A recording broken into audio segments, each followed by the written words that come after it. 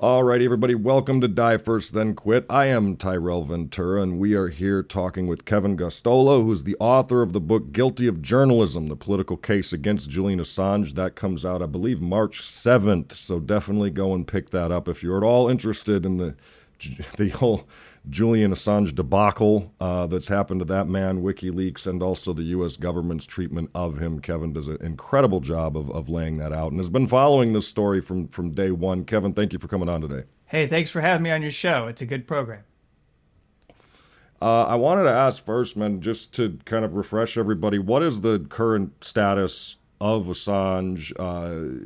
What's the extradition process looking like at this point? And are there any moves left for his lawyers? Yeah, so right now he is in the Belmarsh High Security Prison. They call it Her Majesty's Prison Belmarsh because remember, they still have monarchy in the UK. And of course, we just got King Charles.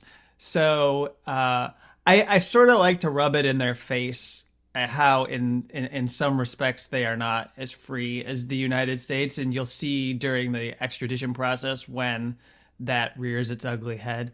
But so he's in prison there, and the anniversary of being thrown out of the Ecuador embassy and put into detention is coming up. It's April 9th, I believe.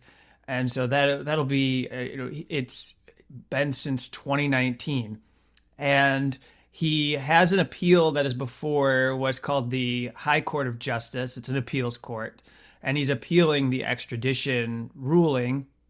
And that's on the matters that people want to hear his lawyers argue over, like the press freedom rights that he's supposedly supposed to have as a journalist, but have been denied to him by the UK courts as well as the prosecutors in the US that's going after him.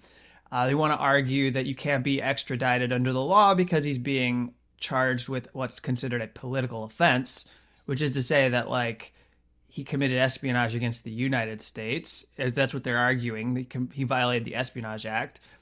Well, is there really a law that's like that in the UK?